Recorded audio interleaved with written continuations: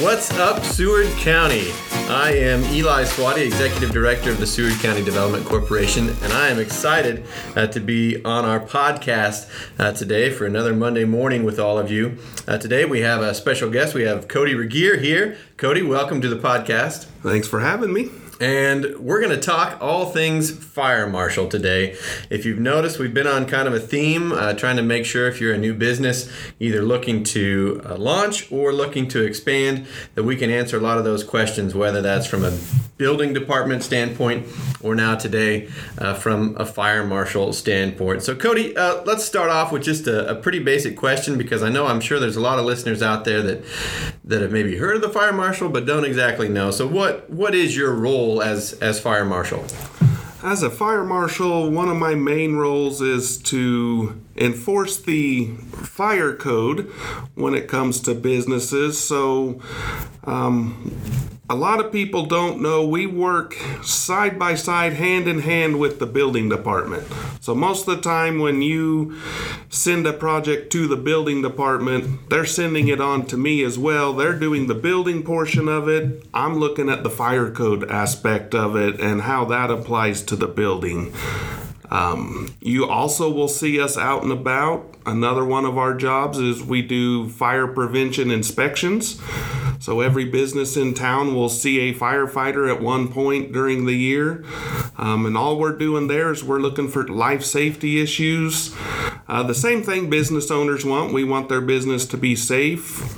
Sometimes in all our hectic days, we've kind of overlook some of those things. So that's our role. We come in and we just assist you in making sure that your business is as safe as you want it to be as well. So good. And I mean, you mentioned this already, and just so that we get this cleared out before we get too far into this podcast, this is not something that you guys are just making up and you've decided you're going to be firm about it. This is a national or international code that you guys are required to follow? Absolutely. Yeah, the international code, most fire departments in the country use the exact same code that we do. I go to Emmitsburg, Maryland probably once a year for training on this, and that is a worldwide training facility.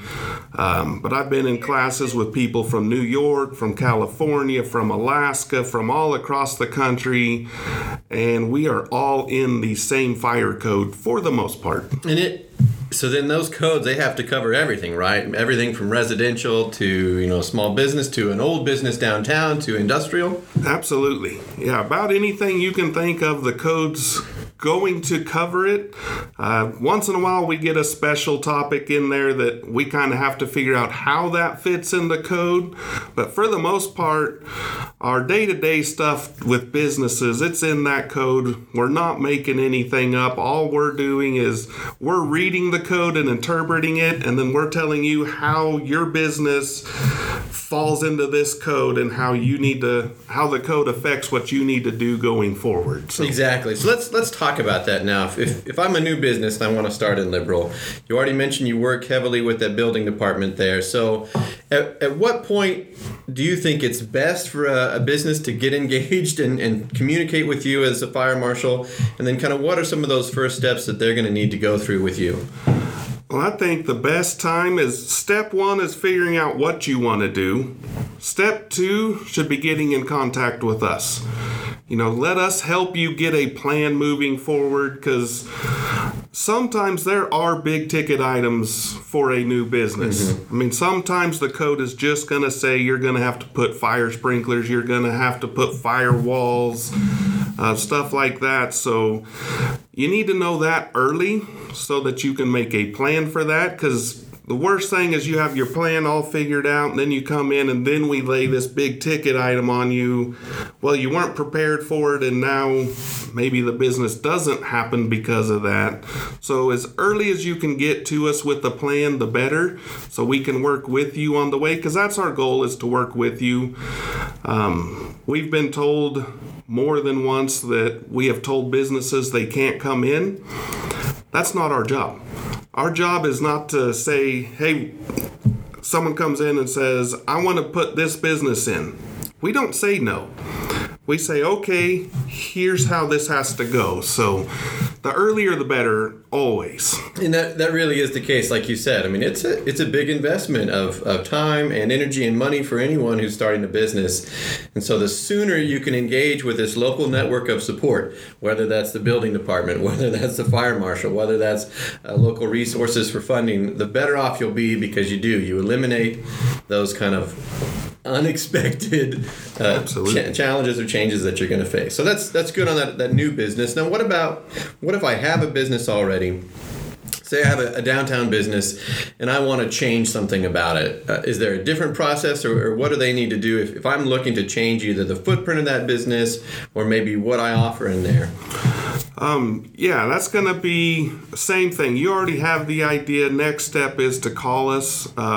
We do this probably almost on a weekly basis, it seems. Someone wants to do something different in their business.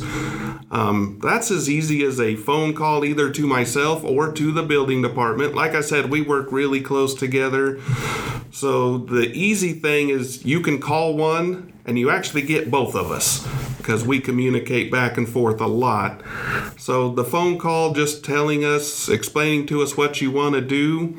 The great thing is we're local and we're a smaller community that most of the time within the day, if you want us to come out and look at your facility and see if it's feasible, most of the time within that day, we can show up, we can be there, walk through it with you, go over what we see, and then give you a direction on how to move forward from that point. So. And that's the great thing about it. It's not just, well, that's wrong, good luck. It's that, well, here's what you have to do in order to get this up to the code and to make sure it's safe. And for the most part in code, there's options.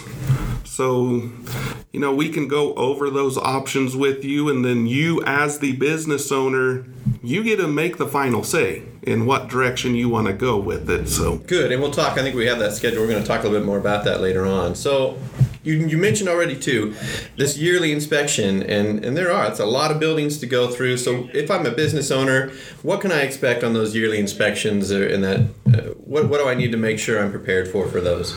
The big things we're looking at that, anything with fire code especially, it's all life safety. So we're life first.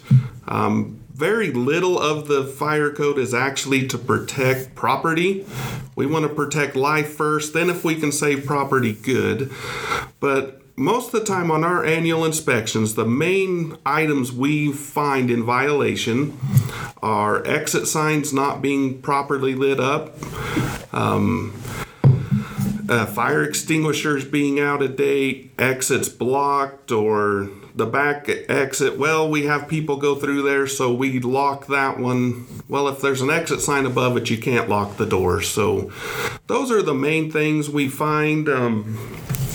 It's about a 10-minute inspection. They just take a lap around your business, and I encourage managers or building owners to walk with us when we do those. I understand that everyone's shorthanded these days, so you probably can't just stop what you're doing and walk with us. But if you can, walk with us. We can explain what we're looking at, why we're looking at it. We're fixing to go with some new inspection forms. On the back of the form, it's not a complete list, but it is the general list of what we're looking for. So when we leave you a copy of that inspection, on the back of it is exactly what we're looking at. This is what we're looking for. This is why we're looking for it. So that will help you prepare for the next inspection. Then you can kind of remind yourself of what we're looking at, and then you can check that too as a business owner. And again, it's not about, penalties and coming out after attacking it. This is a protection on all fronts. We're trying to protect the life that is in your business, whether that's a restaurant or a shop, and also protecting you as a business owner, making sure that you have your due diligence and okay, these exits need to be open, or I need to make sure this path is clear, so that in the event that something does happen, you at least know that you had done everything you could to be safe and to be prepared for that. So that's good. And I know one thing people are concerned about when we come in is, what are you going to fine us? Are you going to shut us down? Moving forward, what can we do? If it's something life safety, if you have an exit blocked, we're going to ask you to unblock that exit while we're there. That's immediate life safety hazard. If there's other issues, we're going to say, okay, how long do you need to fix this? How long is it going to take you to fix this? We're going to give you time to fix it. Our goal is to never shut a business down. Our goal is to never write a ticket for a violation that we find. We want you to fix it because we want the business to continue to be successful. So we're not coming in there looking to write tickets. We're not coming in there looking to shut businesses down. We want every business in town to succeed because that's good for us as city employees. Yeah, exactly. And it really is. It's those codes, sometimes things change. And so it's good to know that you guys are constantly being updated on that so that if something changes, we can get that into the business world and make that known. So, I mean, you have businesses, you said, I mean, once a week or multiple times a week, you're going out for new businesses there. Is there a common question that you see from new businesses? If you could wave a magic wand and say, if I could answer this for everybody right now, what are some of those questions that everyone seems to have? Everyone always wants to know, do I have to sprinkle this business? That is the biggest question I get. And unfortunately, there's not a set in stone every single time answer. Sometimes it does depend because the sprinkler code, what we get a lot is people, the big push right now is everyone is wanting like event centers. Mm-hmm. They want places for people to gather and have events. That is the biggest push we're seeing right now. So when it comes to those, you sprinkle it after 12,000 square foot if the building is 12,000 square foot, or if you're going to have more than 300 people in there by code, not by, well, I'm only going to let 100, but we have to go off of what the code allows you to have in there. So 12,000 square foot, 300 people, or if you go up or down. If you have a basement or a second story, then it's got to be sprinkled. So that's the biggest thing. And it really is that square footage. It's such a critical number. I mean, what is your occupancy for that? And then depending on what kind of furniture and layout, and then we talked about that when the building department was in here too, just how much that really makes a difference on what that capacity actually is. Well, and 12,000 is a big number. That's a huge building. Yeah. But the occupant load is where you get hit because it doesn't take long to get 300 people in a building according to code. Yeah.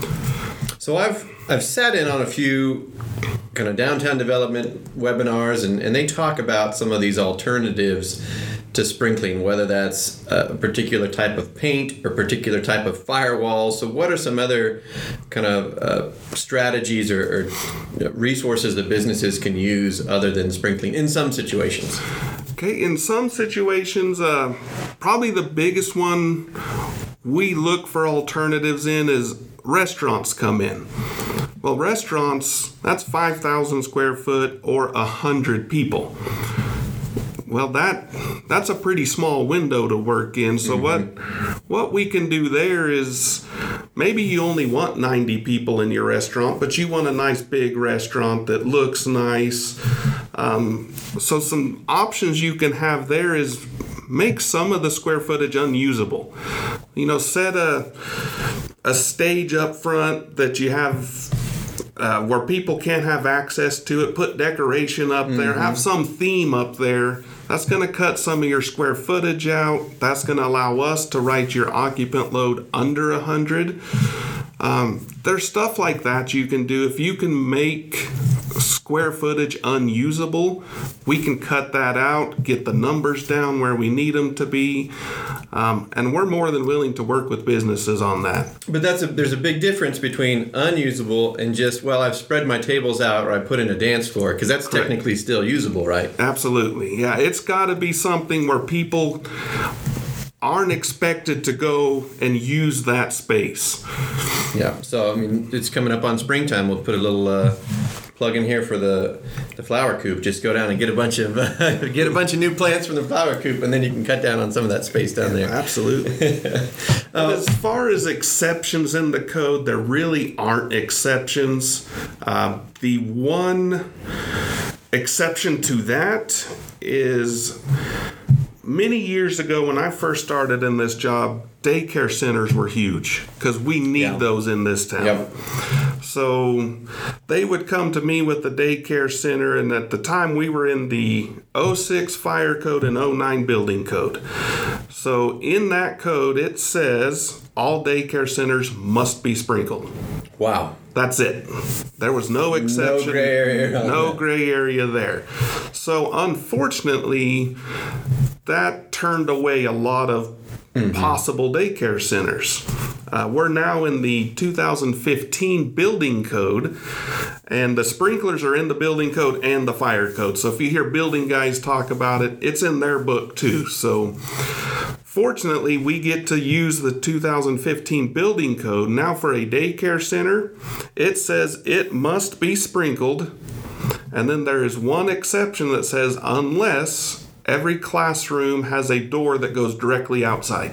Okay.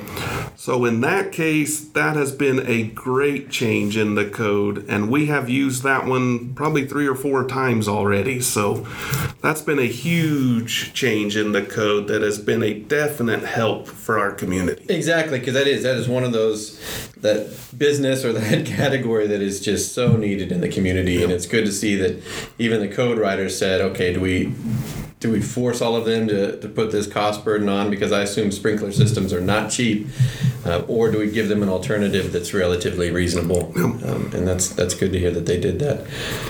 Well, Cody, thank you so much for joining us today. Any other thoughts from the fire code perspective as far as what you'd like to see moving forward with new businesses coming to Liberal? I just encourage everyone, call us early. That's the biggest thing I can say is call us early. Give us a chance to work with you. That's going to make it better for both parties. So exactly, and we say the same here at the Development Corporation. If you don't know where to go, come in and ask us. We'll get you pointed in the right direction. We can talk about business plans. We can talk about financing options.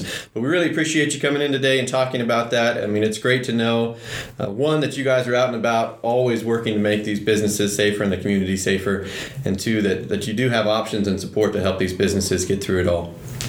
So thanks again. Looking forward to working with you down the road. All right, thank you.